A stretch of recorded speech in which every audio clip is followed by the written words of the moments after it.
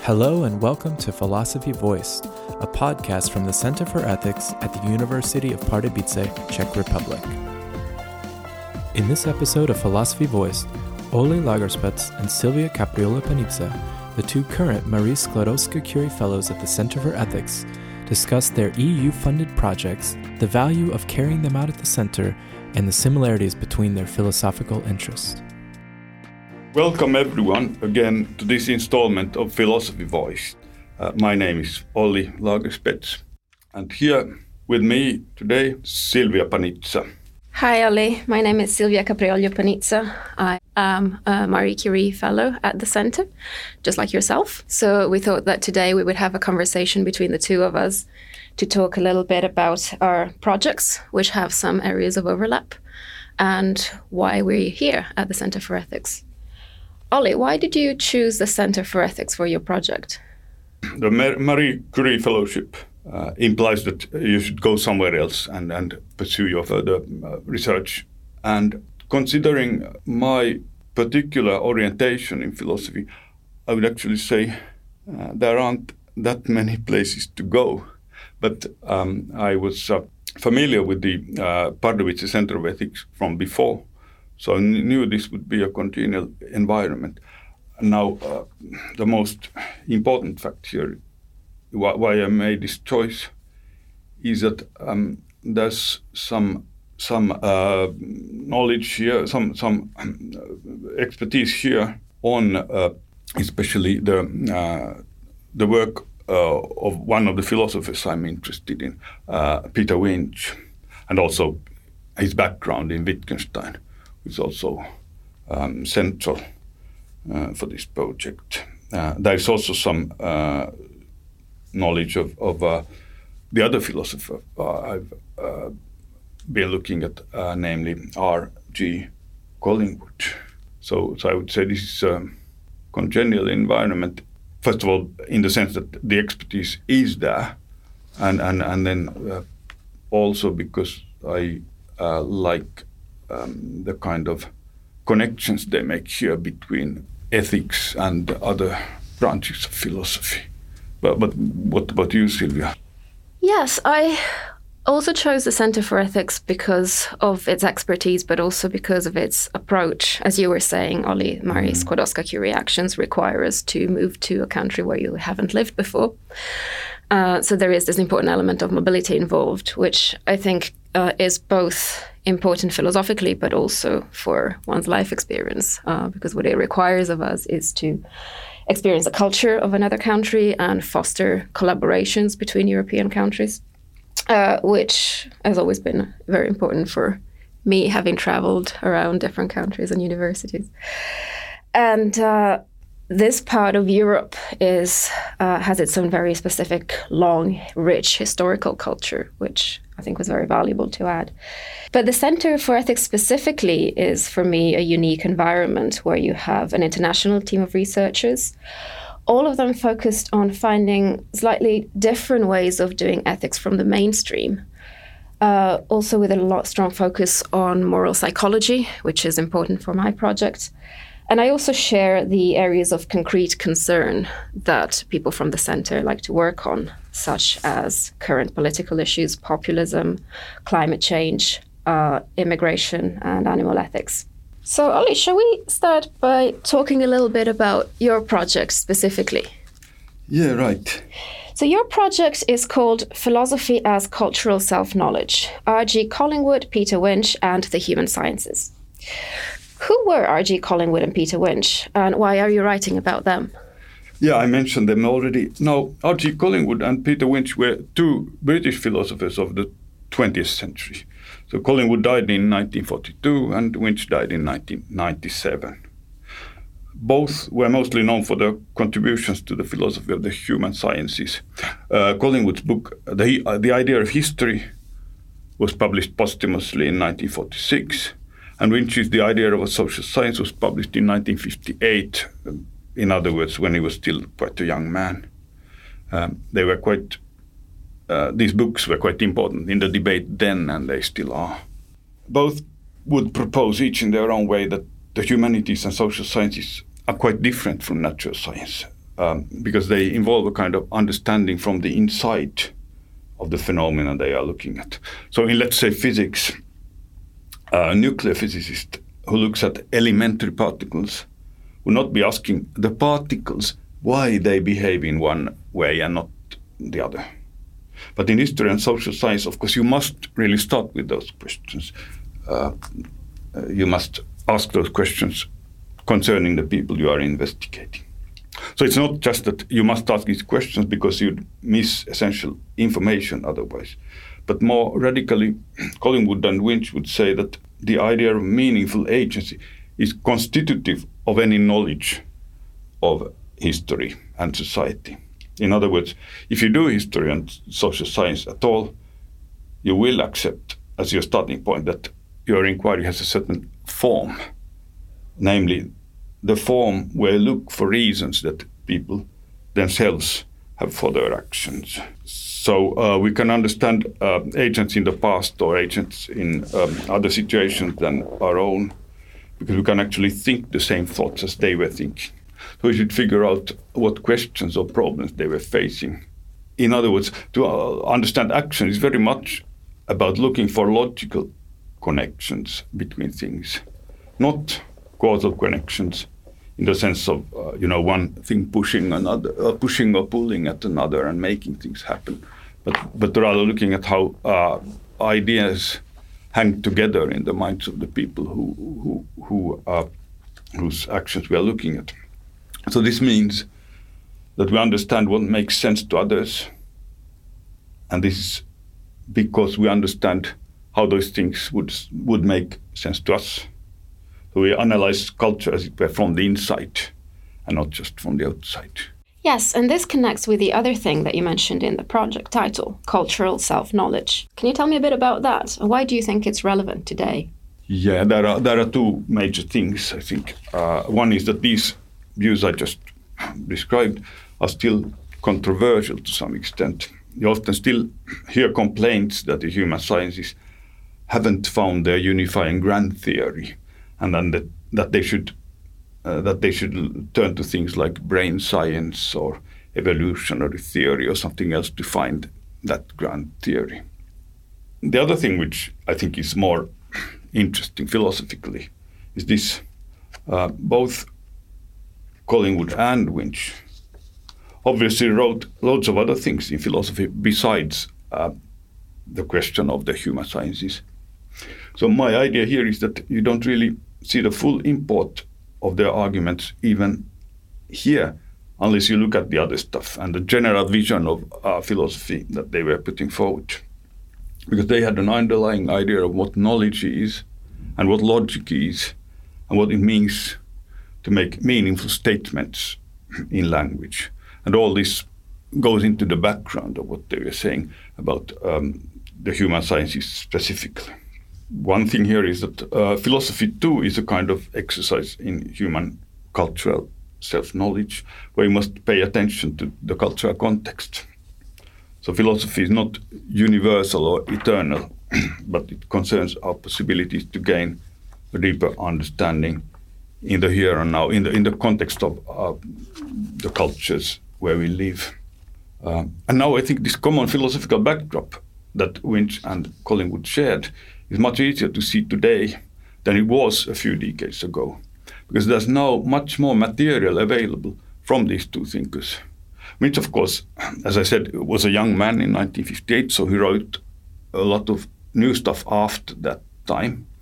And on the other hand, starting with the 1990s, there's been a steady flow of new material from Collingwood coming out. He was a copious writer, and there's a lot of posthumous material which is now gradually being published.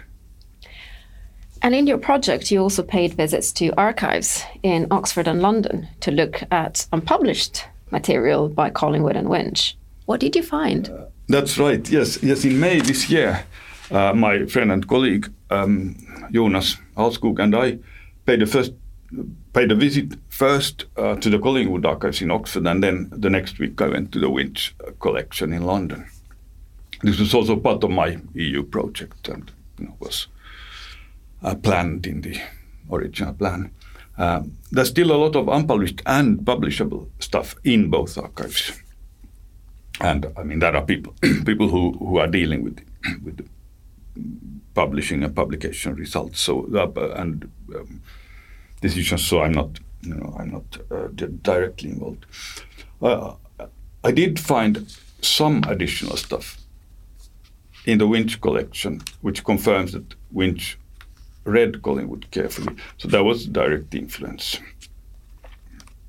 By the way, perhaps I should correct myself. Of course, I am to some extent involved in publishing the Winch stuff, but there are others who are more involved, especially Michael Campbell, who was earlier here in Pardubice. Okay, there was direct influence to some extent, but what really interested me here was that these two thinkers wrote about two topics and had a lot of commonalities there. I looked at what they wrote about the status of logic and meaningful language, and then how that connects to questions about philosophical realism and idealism. Collingwood had views on logic which developed over time. A constant feature there was the emphasis on context. You don't really say anything meaningful simply by putting together a sentence. Rather, what you say, your sentence must connect to something. Collingwood put this by saying that every meaningful sentence must be an answer to a question. To understand what someone is saying is to see how it would be an answer to a question that they were asking or someone might ask. This would mean that knowledge is not something that we just cobble together from discrete pieces of information. Knowledge is an ongoing inquiry, or it's part of that inquiry. So knowledge is not a collection of information. Now, Winch had very similar views. In the archives, he also has stuff on argument and persuasion, while Collingwood concentrated on the role of logic in history and scientific research. Winch connected questions of logic with ethics. And of course, here the Pardubice Center comes in again. If you want to understand an argument, he said, it's not enough that you should see in the abstract that A follows from B, or A leads to B, B follows from A. You must also see why the argument would be relevant to anyone. You'd have to consider whether something is a real argument and not just a kind of verbal exercise. Otherwise, if someone tells you that B follows from A, you might just answer, why should I care?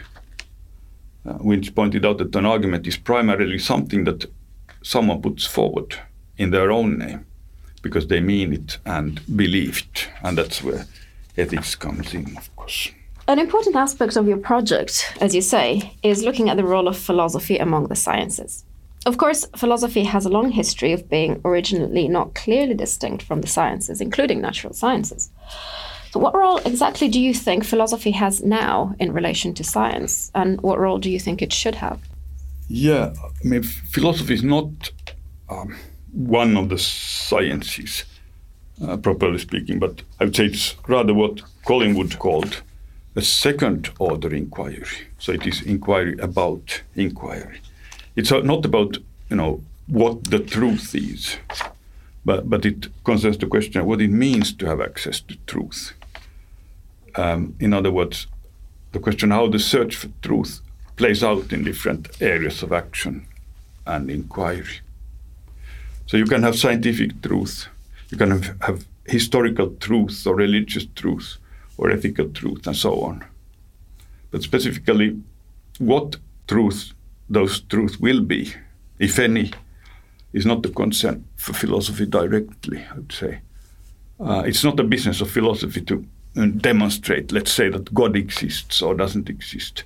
But it should be a task for philosophy to try to make clear what kind of a question this is. So the philosophical question is, what conditions must be fulfilled if we are even to start thinking about these questions? Let's say, what's a place of nature, or the place of the past, or the place of the supernatural or ethical meaning in human life? And what kinds of places can they have? So these are kind of meta questions or second-order questions, and they are the domain of philosophy, I would say. Yeah, so your project engages with abstract, very general question, but at the same time it's also deeply engaged with cultural debates, which are currently also political ones. So I wonder if a natural development of your project is for you to offer a way to bring philosophy into public discourse more. Currently, philosophers are not often present in mainstream public debate. So I wonder, from your perspective, having studied these issues, why do you think that's the case? And if philosophers were to be more included, how would you negotiate the role of philosophy in public debate and, for example, the tension between the detailed and specialized nature of philosophy and the necessity for it to be accessible, on the other hand? I'm not sure it's true that philosophers are generally less visible than the other academics are. After all, there are rather few professional philosophers in the world. And of course, a lot of our time is taken up by teaching and research. And there are, of course, some well-known public philosophers, regardless of what you'd otherwise think of them. But people like Slavoj Žižek, Martin Nussbaum, and Peter Singer. So you find lots of philosophy programs on YouTube, for instance. On the other hand, there would certainly be even more demand for philosophy in the public sphere. One thing that strikes me are these scientists like Stephen Hawking, Richard Dawkins, and earlier people like Einstein, who made their academic contributions in science, but who then went on to express philosophical opinions left and right. And very often it was quite an old-fashioned and ordinary philosophy, but people like to hear them talking because these are questions that interest people deeply. And I would also say that the humanities in general are in a different position than science to actually go out to people, because the humanities concern themselves about things which are, human and close to human. We don't justify ourselves by showing up applications or gadgets, but rather by creating the conditions for a deepened understanding of what our society is about, and a better way to negotiate oneself, to find one's way about in society and culture. So in that sense, I would say the humanities actually have a responsibility to go to the general public, I think, differently than the sciences would do. But anyway, I don't think that the answer is simply that philosophy should latch on to every debate that there is in the public agenda, because we should have the stamina to create our own agenda and not go along with the crowd. For instance, today, people, of course, pay much attention to the Ukraine war, and rightly so. But I don't think philosophers should now start a lot of research projects specifically on the philosophy of the war in Ukraine, even if someone perhaps should do that too. But on the other hand, the philosophy of history is incredibly relevant here, because if you look at the debate, historical arguments and justifications just crop up left and right. There's this complete memory politics that we just find everywhere. People mobilizing history as a war resource, basically. And as historian Timothy Snyder recently said, referring to Ukraine and Russia, we need more history and less memory. This is his critical comment on this, the mobilization of history as memory politics. And I think a final point here is this, and I think this point shows the relevance of the humanities. If you look at dictatorships, usually in those countries there is quite a severe repression of philosophy and the humanities and the social sciences, while they still allow a lot of leeway for science and technology. So this shows, I think, that the human sciences are relevant to people in quite a different way, because they shape our collective self-understanding. And of course, in the dictatorship, that's not allowed to happen, because the government wants to monopolize the agenda.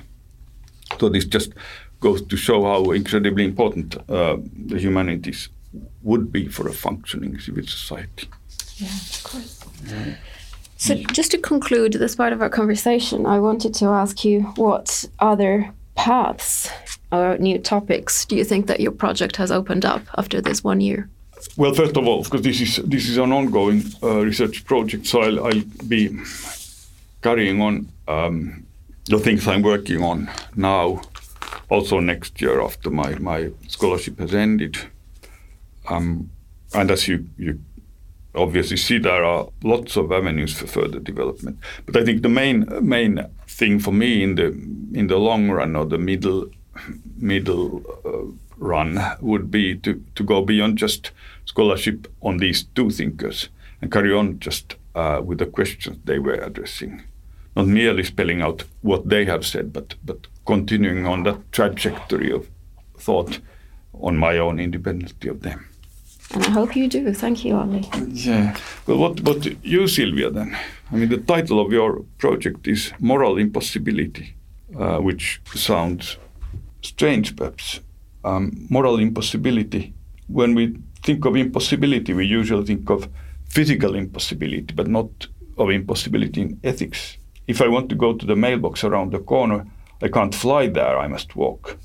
But ethics seems to be about things that in some sense, at least, I can do, but then they could be impossible. So is there really a meaning of impossibility in ethics? Yeah, I mean, this is a question that I need to dig deep into because it's sometimes met with some skepticism, as you say. And the project's title as a whole is Moral Impossibility, Rethinking Choice and Conflict, which shows that through moral impossibility, I think we can also look at a different role of morality as such, including the idea of choice. And I think these are exciting times for ethics, precisely because there are increasingly new ways in academic philosophy, not just to solve problems, but to think about ethics as such, what it is and what it should do. I think a bit like what you do with philosophy, rethinking the role of it and the scope of it. And the model of ethics as making a choice among a number of possibilities that are just there, available to you and everyone else, is one model. And it's currently the traditional one, especially in the analytic tradition in which I'm mostly working.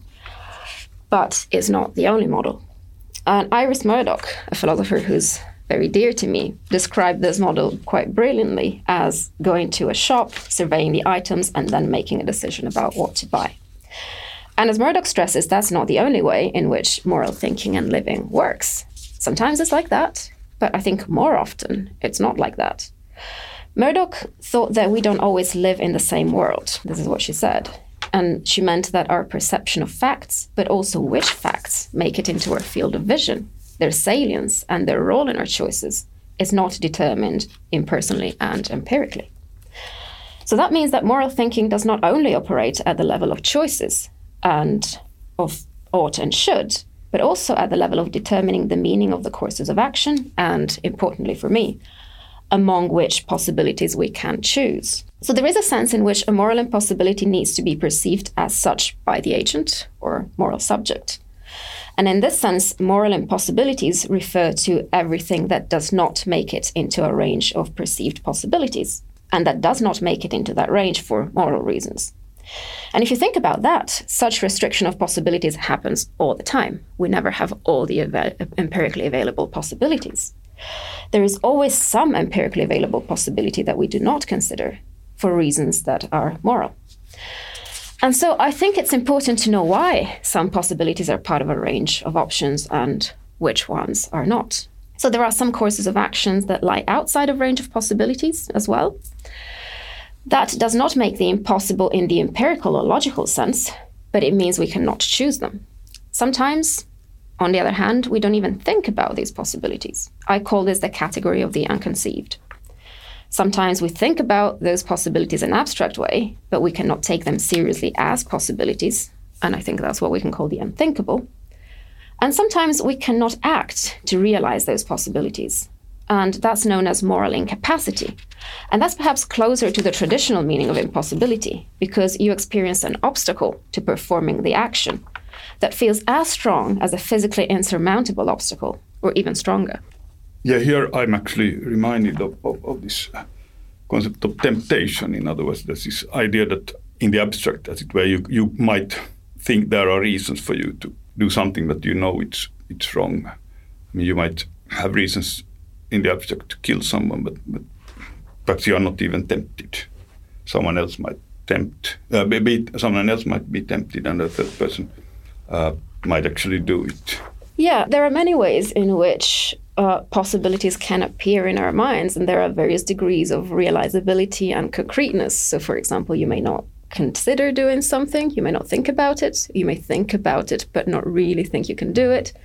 You may try and fail to do it. So temptation is interesting here because it shows that something can come into our minds as a possibility, but then it does depend on what we do with that possibility. So to some extent, this is clearly up to us, and to some extent, it feels as if there is something outside of us, which could be the force of value or of moral commitments, that feels as if puts an obstacle to our very choices.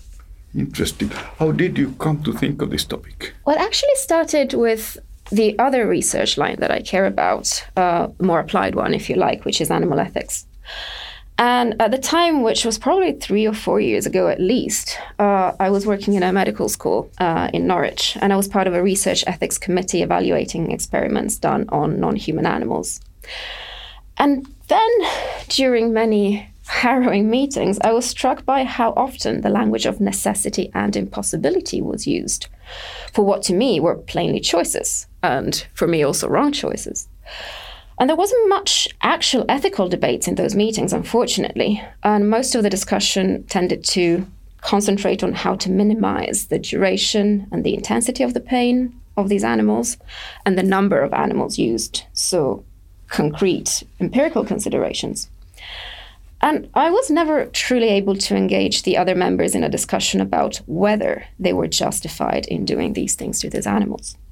Partly, they found the young philosopher in the group a bother, and partly I realized that for them, not experimenting on animals was not a possibility that they'd taken seriously or even thought about. And one way in which they expressed this thought, perhaps not even realizing the import of it, was by saying that it was necessary to use and kill animals. One of them even said to me, "Terminating them," this is the word that they use instead of killing, "is just what we do. You should just know that. Stop asking these silly questions." So, of course, when they said it was impossible not to do it, and it was necessary to do it, there was no physical or logical impossibility there. So, thinking about necessity and impossibility could only become intelligible if we fill in the story by A, saying that you need to have some goal, and here the goal is finding out some facts about the human body in order to prevent or cure disease, and that this goal overrides other considerations, and B, that you cannot or will not take seriously other options which would be even more effective, such as performing these experiments on unconsenting humans, which is scientifically clearly more effective. But these are both moral questions. And the second one brings in precisely the kind of moral impossibility that I think should also apply in relation to inflicting pain and killing other animals. So in this context, I realized that if we want to have debates about these and other very important fundamental issues and really understand each other, we need to disclose these hidden assumptions and commitments that go to the very heart of morality through what we take as possible. And I think if we do that, we will be more truthful, but also will give us a better chance of finding real common ground when we debate these issues. Right, yeah. I'm reminded of the fact that Winch also wrote moral philosophy, so we actually have some common ground here. Several times Winch suggested something a bit similar to what you are saying now. I mean, he thinks we should approach ethical dilemmas from the inside, as it were, as I said.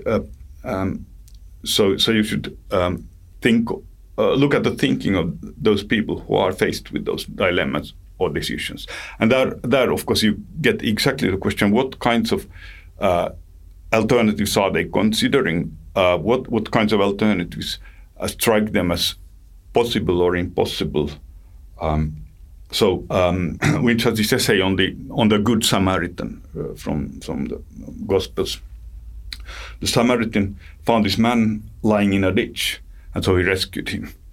And Winch then imagines the Samaritan telling himself, I just can't leave him. I just can't leave him there to die.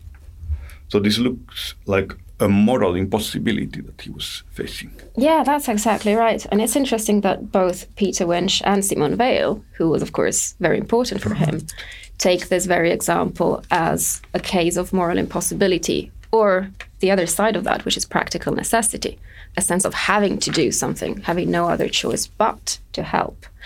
Weil calls this obedience, and Winch, I think, uses the phrase moral impossibility. And when he's discussing this situation, he makes, I think, a marvelous point, which turns conventional thinking on its head, saying that physical differences here would have been irrelevant to explain what is happening. And he writes something like this. I have a loose quote. He says that when the Samaritan says, I just can't leave him here to die, his companion could say, of course you can. You don't have a broken leg, do you? Right. And Winch says, well, if he replied like that, he would not be meeting the Samaritan's point, but making a tasteless joke. And that would show precisely the irrelevance of impossibility in the physical context and not in the moral one. So the idea that Winch is suggesting here is also a broader one, namely that an account of a moral situation in merely naturalistic terms would miss the point of what that situation actually is. So we're coming back to the initial discussion and Murdoch's idea of alternatives to the conventional moral outlook. And I think Winch is also telling us that we cannot rely solely on naturalistic descriptions to understand moral issues and what they are about. And this is also what another very important philosopher for me, who is Cora Diamond, has called anti-dictationism of the natural science to the humanities. The idea that natural sciences are of great importance and they interact with morality in meaningful ways, but that doesn't have to be the way of fixing what is possible and what is there. And then ethics comes and evaluates. I think there is more fundamental work for ethics to do.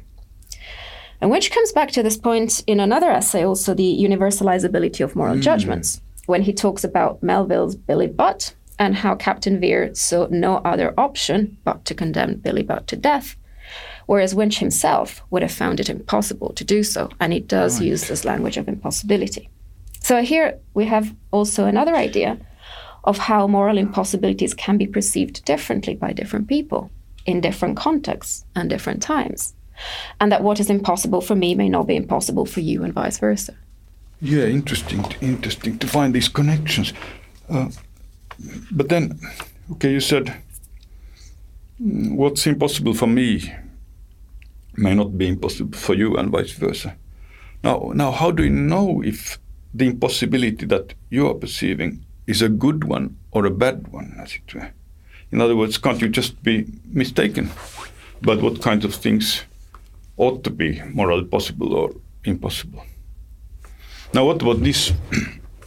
Someone like, let's say, Putin is telling himself and telling everyone else that he really had no other choice but to invade Ukraine.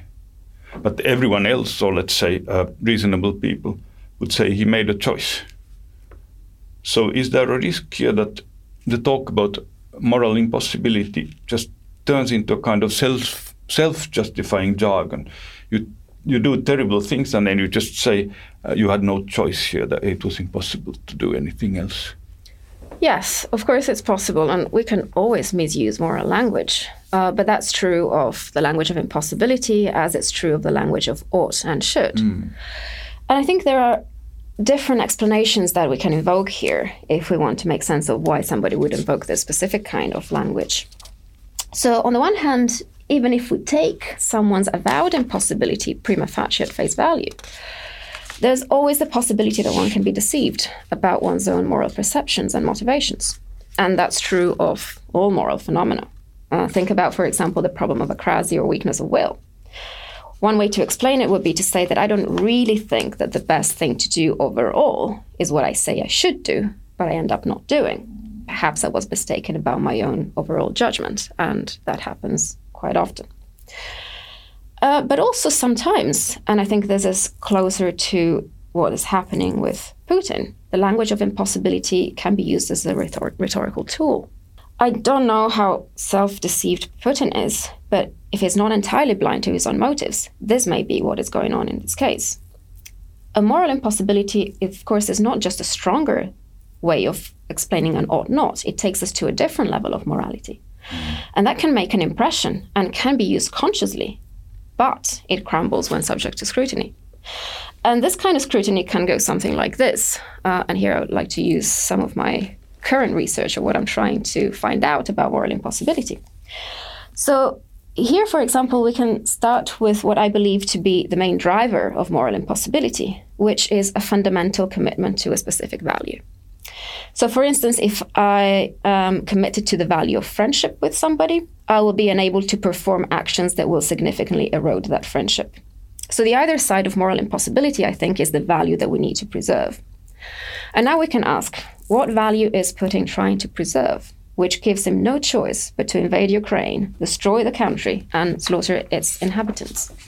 Is there any value that can be preserved by this action, and that would be destroyed if he refrained from that action?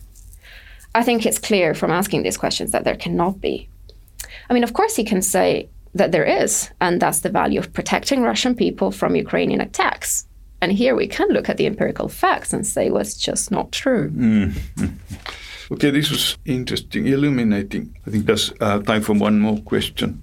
What more do you think will be left for you to do after you complete this project in terms of studying moral impossibility? Yeah, quite a lot. I feel that 2 years is not nearly enough to do everything that I wanted to do. It never is. No, it never is. So I think this is a project that can have a very long life because it can develop on both the theoretical and the abstract level. So on the theoretical level, I would like to continue working on understanding the phenomenon of moral impossibility, the psychology of it. And in both cases, I can see useful collaborations with other disciplines that I would like to engage in. On the one hand, psychology could help me to think more about how people actually think about moral impossibilities, whereas philosophically sometimes we have to ground our reflections on our phenomenology and other books and other reflections. So more about what drives it, how do we explain it, how do we understand it, because as I mentioned at the beginning, there are different forms of moral impossibility, so how do we hold them together? What kind of role can they have for ethics overall? How can they help us thinking about ethics as a discipline and this phenomenon? But on the other hand, one of the motivations for this project is to help us understand conflict through moral impossibility, because it's my belief that sometimes conflicts that are explained by disagreement actually should be explained by appealing to moral impossibility and working through that lens. And here I can see collaborations with sociology and anthropologists, for example, to understand what kind of moral impossibilities different cultures have, what are they correlated with, when do they change historically and contextually and geographically. But I think in both cases, in collaborations with all of these disciplines, what would be very good to do is to design the empirical parts together as well, because there seems to be a bias for the model of choice, even in psychology and sociology. This is work, for example, that sociologist Gabriel Abend has done by pointing out the overuse of the model of choice. So even in these other disciplines, redesigning experiments by making room for the language of I can't or I must and of impossibility and necessity could give us some very interesting results that then, as a philosopher, I could work on. So a lot to do after the project ends. It strikes me, when you describe this, it strikes me that this is really centrally connected to this idea of philosophy and the humanities generally as a quest for cultural self-understanding. Because the question is now, have we given the notion of choice the right place in our descriptions of the life of a community and the life of an individual? Yes, and perhaps we've given too big a place to the language of choice, partly precisely. Because of I mean, have we left something else out? And clearly we have. And so, it's not just a question of, describing or developing a model of ethics, but it's also the question of describing the actual lives which we have and, of course, which are, part of the culture. Yes. where we live. And I guess in a way this is a kind of, if you like, meta-ethical question in the sense that it is about the kind of background that you will need for any kind of ethical choice and ethical action, agency generally. Yes, and I think as you stress in your project, there are cultural, contextual, political environments which make it easier for us to use the language of choice as opposed to impossibility. And then we think that we're just doing ethics in a way that's objective and abstract, whereas in fact we are deeply influenced by this context in which we are embedded, and we need to be aware of that. Right? Exactly. For instance, yes. So maybe there will be opportunities for us to collaborate in the future. Certainly. Yeah, we are running out of time, I'm sure. I guess we'll stop here. The two of us in the studio were Silvia Caprillo-Panizza and Olli Lagerspets at the University of Pardubice Center of Ethics with the Marie Sklodowska-Curie Fellowship. Indeed. And we want to thank Radek Pulsen for helping us with the technical side of the recording. And we can now just go out and enjoy this beautiful Czech autumn day. Right. Thank you, Olli. Thank you, Silvia. Thank you for listening. Philosophy Voiced is a production of the Center for Ethics at the University of Pardubice, Czech Republic.